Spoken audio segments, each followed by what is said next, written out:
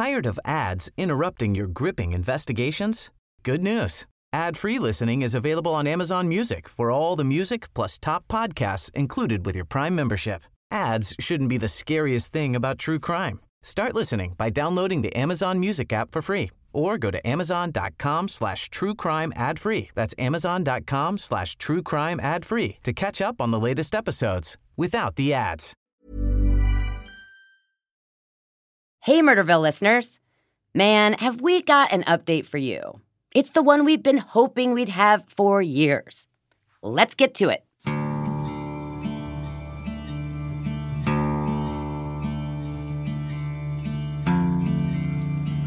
Is that him in the car?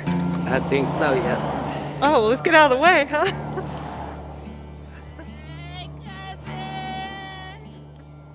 So let me describe what you're hearing. A red Escalade is pulling up on Highway 10, just across the street from Augusta State Medical Prison. There's a crowd of people standing on the shoulder as cars and 18-wheelers zoom past. Devanya Inman is waving from the passenger seat of the Cadillac SUV. He's got a huge smile on his face. His 3-year-old granddaughter, Alana, is sitting on his lap. He's just been released from prison and into the arms of his parents, Dinah and David Ray. My heart was racing. But when I saw him, then I knew it was real. So real. Wow. Can't believe this day. We've been waiting for this day for so long.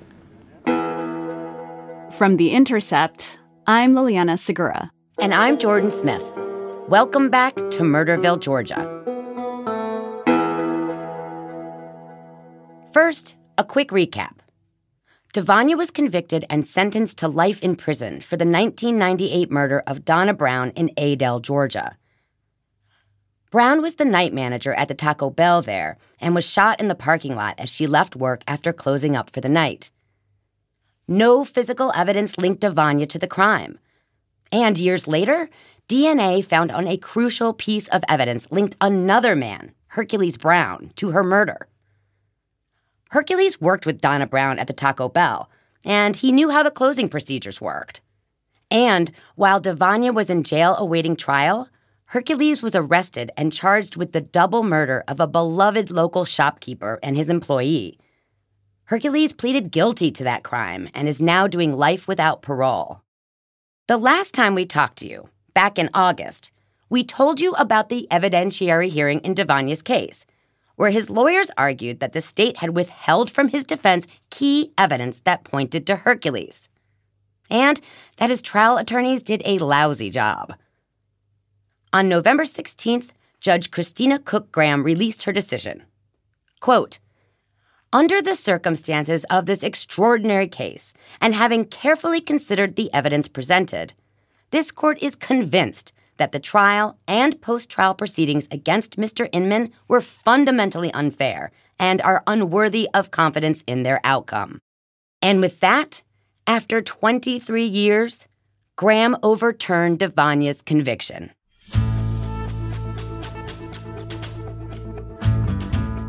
We first got the news from Jessica Sino, the former law professor who's been Devanya's fiercest advocate, and who first brought us the story of Devanya's case. She sent a text message that ended with 10 exclamation points. Quote, "The court granted Devanya's motion for a new trial." We also got a text message from Devanya's mom, Dinah. When we called her, she was overcome with emotion. We got so much to be thankful for this Thanksgiving. Okay, I'm sorry. I'm ready.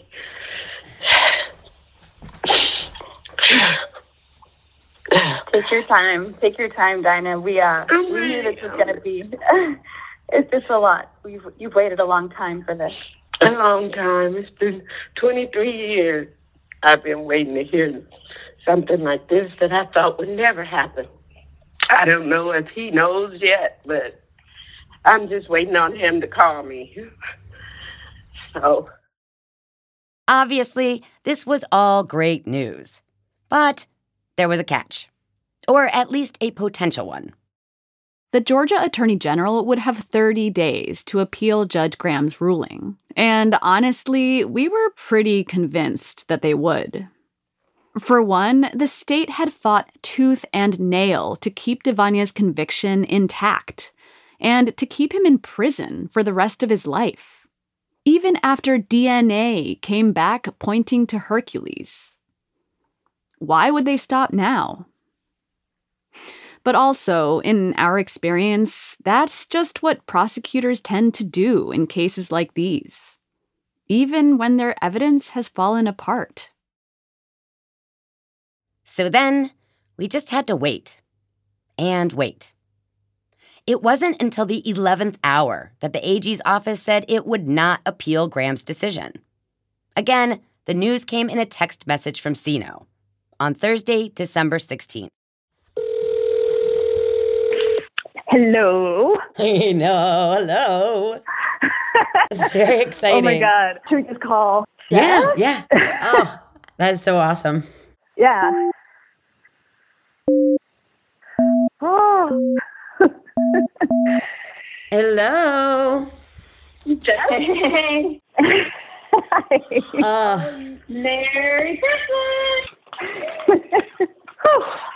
They had us in nail biter mode, but at last, this guy's going to get some justice. This meant the case would bounce back to Cook County, where Devonia was tried, and it would be left up to the district attorney, Chase Studstill, to make the call. Retry Devonia for Donna Brown's murder or cut him loose. Studstill was ready with his decision. He declined to prosecute and asked a judge for Devonia's immediate release from prison. I felt like the state didn't need to keep pursuing something that we couldn't win at trial beyond a reasonable doubt. I knew the AG's office had their appellate rights for 30 days, and they chose not to appeal the habeas, and once they did, it comes back to me to make a decision, and I had already been weighing in on this. Just say this, last week when the window for appeals closed for the AG, I wasn't caught off guard and scrambling to make a decision. After that, things moved quickly, but chaotically. The order called for Devonia's release within 24 hours. We'd gotten intel that it could happen much sooner. But we didn't know exactly when or even where his release would take place. Devonia was housed at a prison just outside Augusta, which is on the border of South Carolina. So there was a good chance he'd walk out from there. But there was also a chance he'd be taken down to Adel and released from the Cook County Jail, which is near the Florida border. Dinah and her husband, David Ray, had come from California and were waiting for word in Adel. Meanwhile, Sino had packed a go bag and was ready to leave Atlanta at a moment's notice. Finally, late on the morning of Monday, December 20th, another text. Devonia would be released from Augusta between 3 and 4 p.m. By 2:30 that afternoon, people had started showing up at the prison. But it became immediately clear that the prison officials did not want Devonia's release on display. Hi, we're just waiting for someone who's getting out shortly. I'm press. Okay. There's legal team members here. I'm also press. She's with me. You're going to have to leave the premises. Leave the premises? No press. No, ma'am. Well, no, I wasn't going to take pictures or anything. No press on the premises. I've been informed no press on the premises at all. I mean, this is a story that we've been following for a long time. It's a man who's getting out after 23 years locked up for a crime he didn't commit. They don't want any press on the premises, ma'am. This is state property. It's private property. You have to leave. For the next couple of hours, we waited by the side of the road. A bunch of family members were there, including cousins who had grown up with Devonia. There was Andrikos Pickett. We knew this day was coming. We just didn't know it was going to take this long. And Tamara Pickett. I was 11 when he left. Yep. So I used to write him all these letters because, we was close in my eyes when I was little. Finally, Devanya pulled up.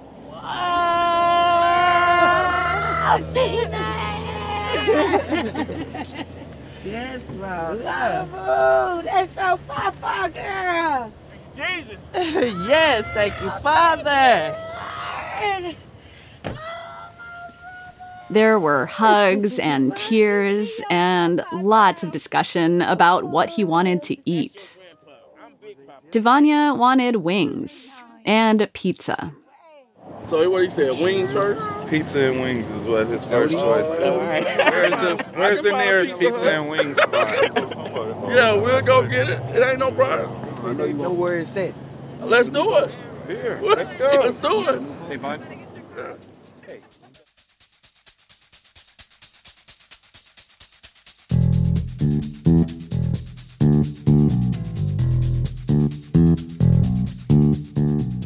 Needless to say, this was all a really big deal.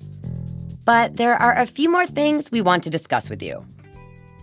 First, let's start by talking about the AG's decision. I completely expected them to appeal because, that's what they do. And this isn't just in Georgia. This is pretty much everywhere where we've worked on wrongful conviction cases. Prosecutors, usually at this point, it's a state attorney general, get their back up against a wall with all this sort of cascade of how wrong this case is, and they just cannot let it go. And it just becomes really grotesque after a while. And so in this situation, I was just expecting that's what they were going to do. But there's one kind of little catch here, which was that ultimately they really had nowhere to go with it because the Georgia Supreme Court had this sort of extraordinary ruling in 2019 where the judge that was the presiding judge at the time, who is now the chief judge, was basically like, back the hell off, stand down, we got this case wrong, and you should stop this. So for them to appeal, they would have had to appeal right back to the Georgia Supreme Court. And so it seemed like a non-starter, but that didn't stop us from thinking that, they're totally going to do that, just to drag it out. They had 30 days from when Judge Graham's order came down. And I totally expected that they would appeal, maybe not immediately, but maybe within the first week. Jordan and I were checking the docket on this site called Peach Court, which is where they do where the filings come in and all of these Georgia cases, and sort of refreshing that docket, assuming that the AG would appeal. And then a week passed and another week passed and there was nothing. And we started checking in with Tom Riley, Devanya's lawyer, to see if he'd heard anything. And he kept saying, nope, haven't heard anything. And so the more time passed, the more I sort of found myself cautiously optimistic, like, oh my God, maybe they won't appeal. But still, we both expected that it was just a matter of time and that, maybe they were just waiting until the last minute to make that deadline. But what they still did was drag it out as long as they could. So it's just par for the course. Again, it's just really important to keep in mind that this is just kind of how they roll. I think a lot of it, unfortunately, is politics. It's not sort of an interest in justice and a true belief that, we got it right. It's machinations inside the office that are purely political. And in that way, it's just kind of obscene. Routine, but nonetheless obscene. It's important to keep in mind just how much it flies in the face of the claims that these prosecutors are operating in the interest of justice, but also in the interests of victims' families. Because what this ultimately did was not only keep Devanya's family in this, incredibly destabilizing holding pattern, but it dragged it out for Donna Brown's family. And I know we'll talk about that more, but what this exoneration means for them is really hard to even wrap our heads around. In this case, I really think the AG's office, they saw the writing on the wall, and still they chose to wait until the very last second and make everyone else sort of wait there during the holidays in a state of uncertainty. Yeah, it's cruel, basically. All around, right? I mean, it's hard to describe it any other way. this all obviously has ended up well for Devanya and his family. But I think, and we've said this before, actually, that Devanya is pretty fortunate that he even had lawyers. I mean, all along the way, he had lawyers. Now, most people, especially when they're doing a sentence that's less than a death sentence, right? Because that kicks in a whole new apparatus. But here, he's sentenced to life in prison.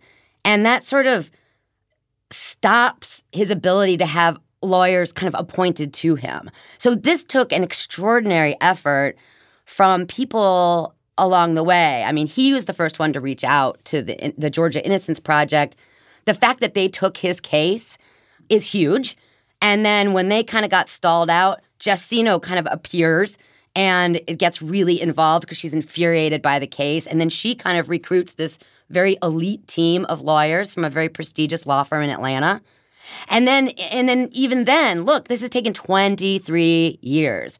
And most people don't get that kind of opportunity. So he's fortunate, and this has all ended up well for him. But it's like, even with all these relative advantages, he was there for 23 years for something he didn't do, right? I mean, that's just crazy. But that is how the system works. So in a way, Devanya is very much an exception to the rule. And we don't know. We have no clue. And this is what should be mind-blowing and disturbing, I think, is that we have no clue how many Devanyas there are. Devanya was incredibly lucky to have the legal team that he did, especially because, as we've said before, the system is not designed to enable processes like these. The system is designed to convict people and then keep people in prison. This very well could have gone very differently for Devanya, depending on the jurisdiction where the hearing took place, the judge he got, the procedural rules that create barriers to relief and to exonerations are enormous. In a very real way, the deck was stacked against Devanya and is stacked against any number of people in his position. So many things had to go right for him to be released. It took so many people to get to this point.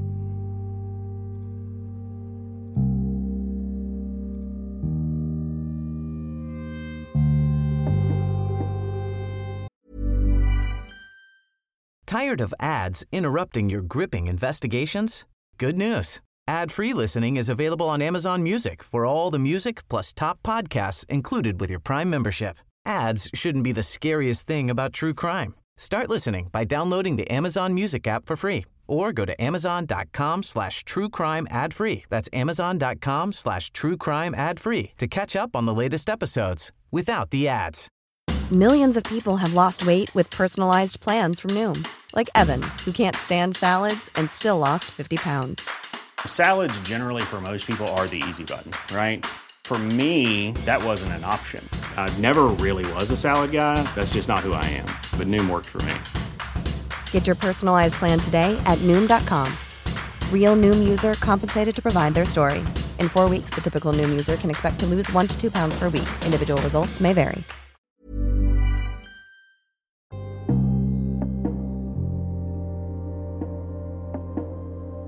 First of all, so there were two key witnesses, at least. There was Marquetta Thomas and Larisha Chapman, who had initially implicated Devanya, but said they had done so under coercive pressure from police.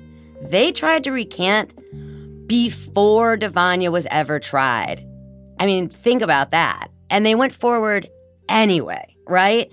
But meanwhile, the other thing that's happening is that there are people who tried to tell law enforcement that they had heard that the real culprit was Hercules. One of the key people who made this happen, who got Devanya back in court, was a woman named Kim Brooks, who we were unaware of, but who was found by Devanya's legal team some years ago during a visit to Adele. And Kim Brooks had tried to tell police way back in the day that Hercules had tried to convince her to rob the Taco Bell, essentially to carry out this very kind of crime. And she She tried to go to the Adel police, and they told her, well, you need to go to the GBI. But what Kim Brooks described, only to be ignored, was hugely significant. She said that Hercules had told her that he'd done something bad and that he was aware that someone else was going to prison for what he'd done. So if not for her and that critical piece of evidence, it's very likely Devanya wouldn't have gotten back into court. So now that Devanya's free, I guess a huge, huge question that is out there is, what will the Cook County DA do? We have a bunch of evidence, DNA, and these other people like Kim Brooks. And there's others out there, too, to whom he'd confessed that he had done it, like in detail. So the question becomes, is the DA going to charge him?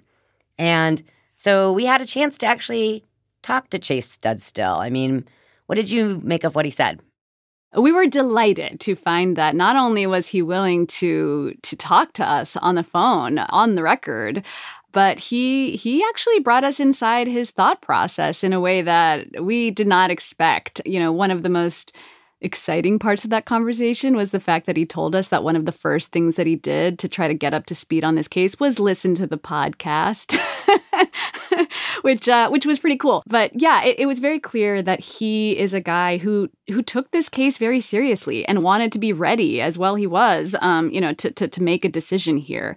But I will say that for all of his sort of generosity during that conversation and openness, he spoke very, very cautiously about what he planned to do when it came to Hercules Brown, and essentially said that he hasn't really made a decision on that front.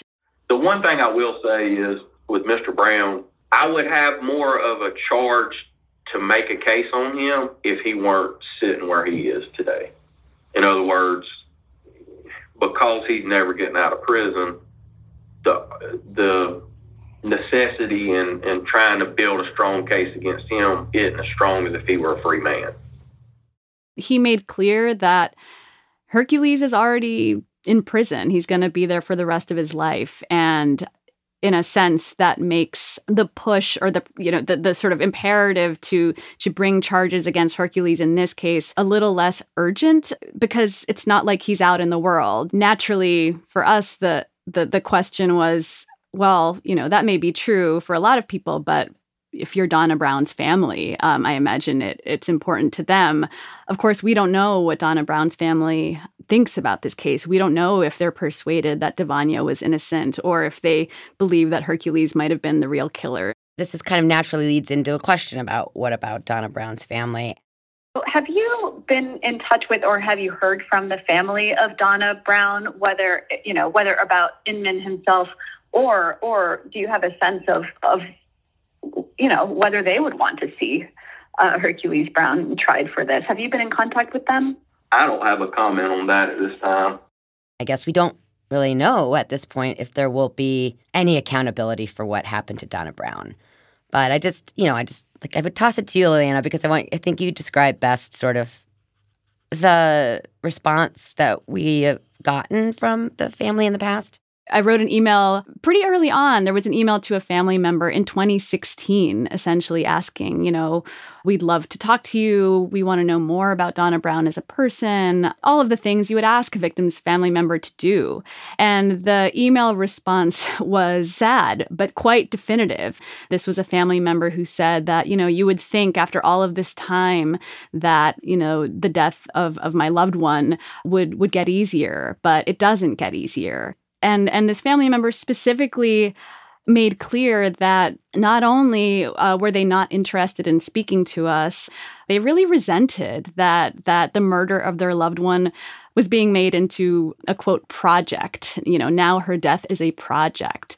And that rings very real. That speaks to the trauma. And I can completely understand why that family member would feel that way. And so they basically said, please don't contact us again or me again.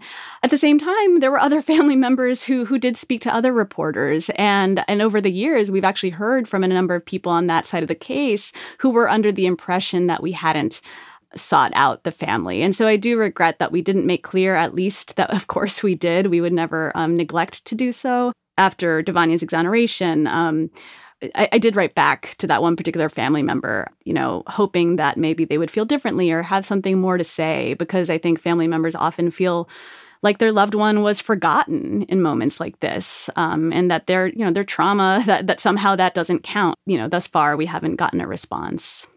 Now, to the extent that Donna Brown's murder is unsolved, there's another unsolved murder in this podcast. You might remember that Salish Patel was in Adel running a convenience store for a family member who was out of town and staying at this family member's house. And he's working one night.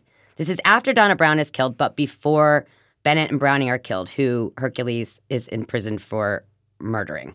Patel is like closing up the convenience store and goes home just a couple blocks away and then is truly brutally beaten to death in this house. And this crime has never been solved. And we've inquired multiple times with the Georgia Bureau of Investigation, the GBI, about that. And they've been a little flip about it, insisting that it's open, but there's no movement. But I would say that the other thing that the DA in Cook County, Chase Studstill, told us, that the podcast actually had kind of alerted him, I guess would be the best way to put it, that the Patel murder had never been solved. And he expressed to us deep desire to get to the bottom of that case. So yeah, no, I'm glad you brought that up, because that was a really important part of our conversation too. Talk about forgotten. It was really important to us to represent the murder of Salish Patel in our podcast, because in this period of time when these murders took place, there was a lot of sort of collective memory around not only the murder of Donna Brown and the wrongful conviction of Devanya Inman, but also the Bennett and Browning murders that ultimately sent Hercules to prison.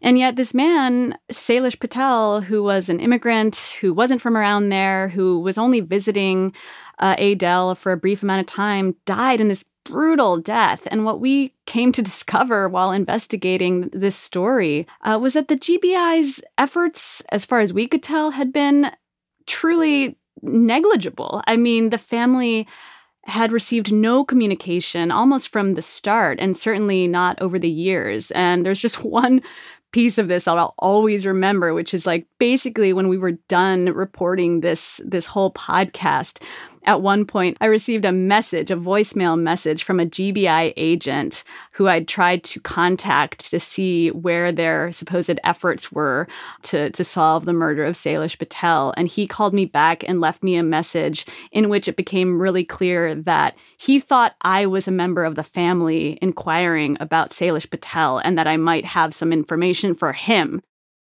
My name is Jason Nipper. I'm a special agent with the Georgia Bureau of Investigation.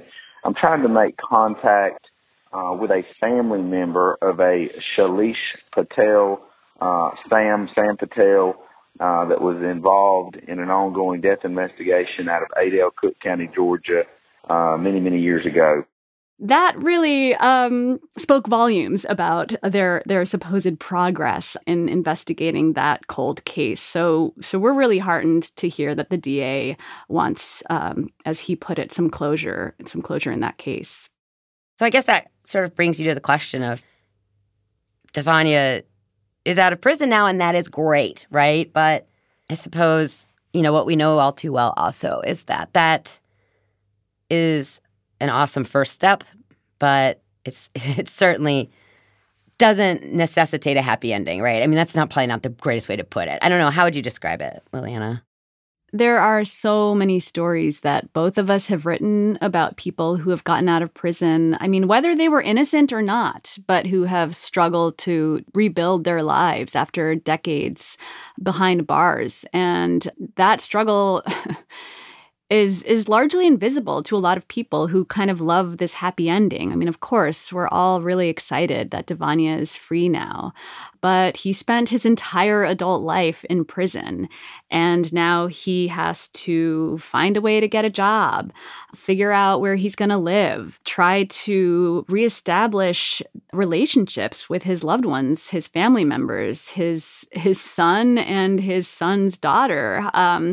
All of that is incredibly, incredibly daunting. And he's doing it without the benefit of any resources. One of the most egregious elements of these wrongful convictions is the fact that the states that are responsible for robbing people of their lives oftentimes don't do anything to contribute to helping people rebuild their lives after all of this time. And that's certainly true in Devonia's case.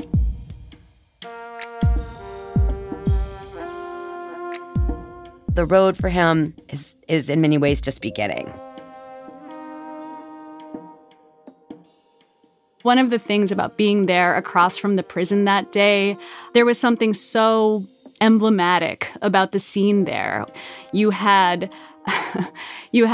Devonia's loved ones, the people who are part of his community, who've waited all this time, show up at the prison, many of them from hours and hundreds of miles away, to welcome him home. And the first thing that prison officials did was say, no, you can't be here. Press can't be here. There were rumors that Devonia was going to be taken through the back of the prison where nobody could greet him or nobody could see. The state doesn't want this to be an event. They don't want any level of sort of transparency or publicity because they're the ones who are responsible for this egregious injustice. And so all of that speaks to the reasons that they don't then make any effort to actually help people rebuild their lives.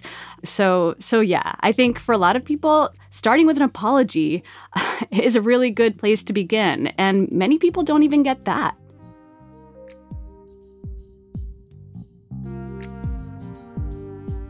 There are a number of states that do have compensation packages for the wrongfully convicted, people who are exonerated.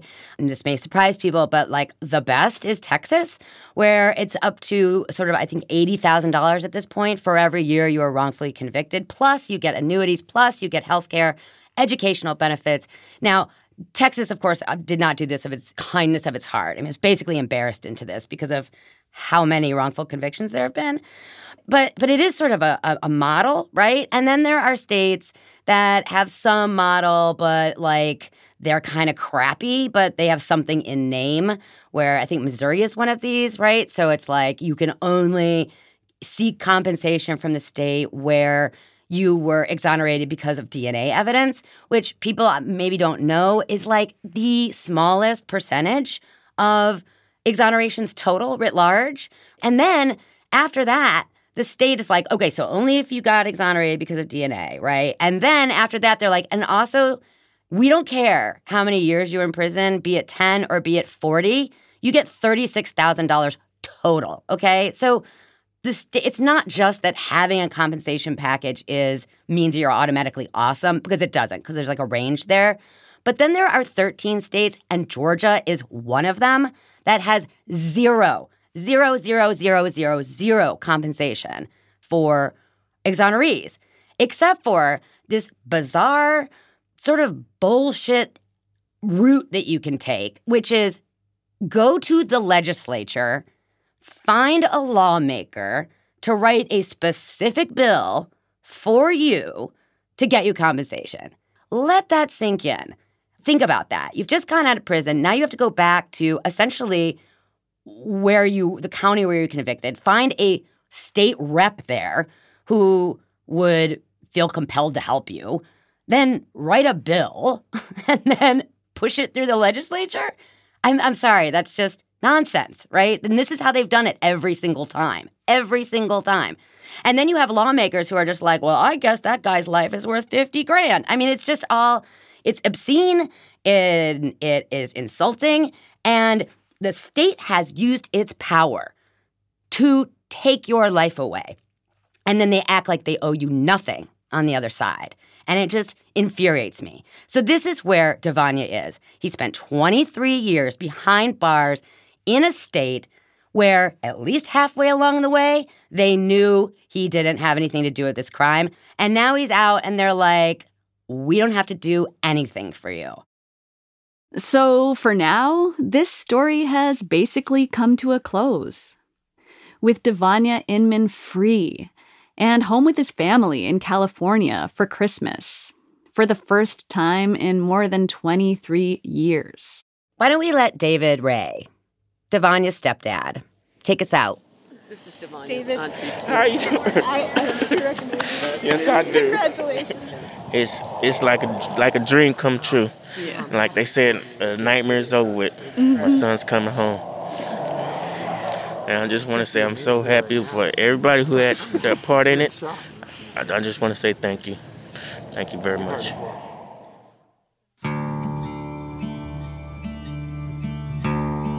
Murderville, Georgia is a production of The Intercept and Topic Studios. This episode was edited by Andrea Jones, produced by Laura Flynn and Truk Nguyen, and mixed by Rick Kwan. Special thanks to Claire Reynolds for additional field recordings. For The Intercept, Betsy Reed is the editor-in-chief. I'm Liliana Segura.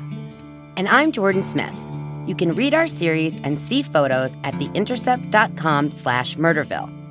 You can also follow us on Twitter at Liliana Segura and at Chronic_Jordan. We're also hard at work on Season 2, Murderville, Texas, dropping February 1st.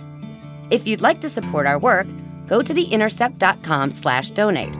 Your donation, no matter what the amount, makes a real difference. If you haven't already, please subscribe to the show. And please do leave us a rating or review. It helps people find us. If you want to give us feedback, email us at podcasts@theintercept.com. Thanks so much for listening.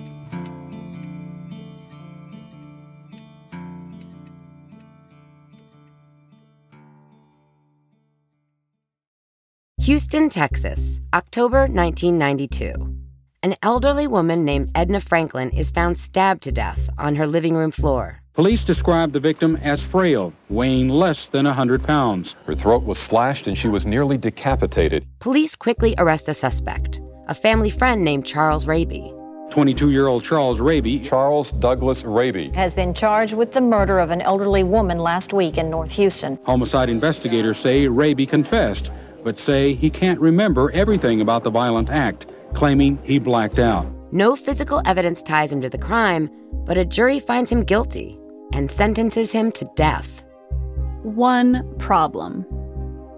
That confession, the state's key piece of evidence against Charles Raby, he says it was false. Charles Raby has been on death row for 27 years. He's in a race against time to prove his innocence. From The Intercept, I'm Liliana Segura. And I'm Jordan Smith.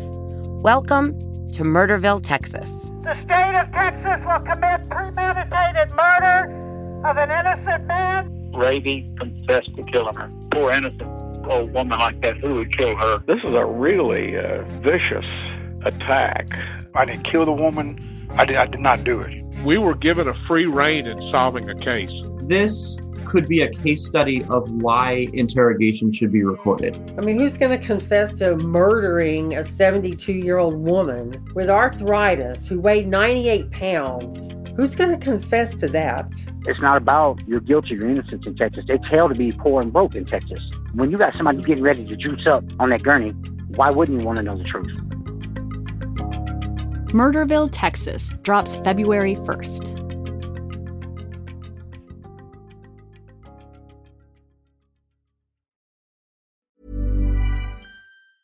Tired of ads interrupting your gripping investigations? Good news. Ad-free listening is available on Amazon Music for all the music plus top podcasts included with your Prime membership. Ads shouldn't be the scariest thing about true crime. Start listening by downloading the Amazon Music app for free or go to amazon.com/truecrime ad-free. That's amazon.com/truecrime ad-free to catch up on the latest episodes without the ads. Hey, it's Paige DeSorbo from Giggly Squad. High quality fashion without the price tag. Say hello to Quince. I'm snagging high-end essentials like cozy cashmere sweaters, sleek leather jackets, fine jewelry, and so much more. With Quince being 50 to 80% less than similar brands. And they partner with factories that prioritize safe, ethical, and responsible manufacturing. I love that. Luxury quality within reach. Go to quince.com/style to get free shipping and 365-day returns on your next order. Quince.com/style.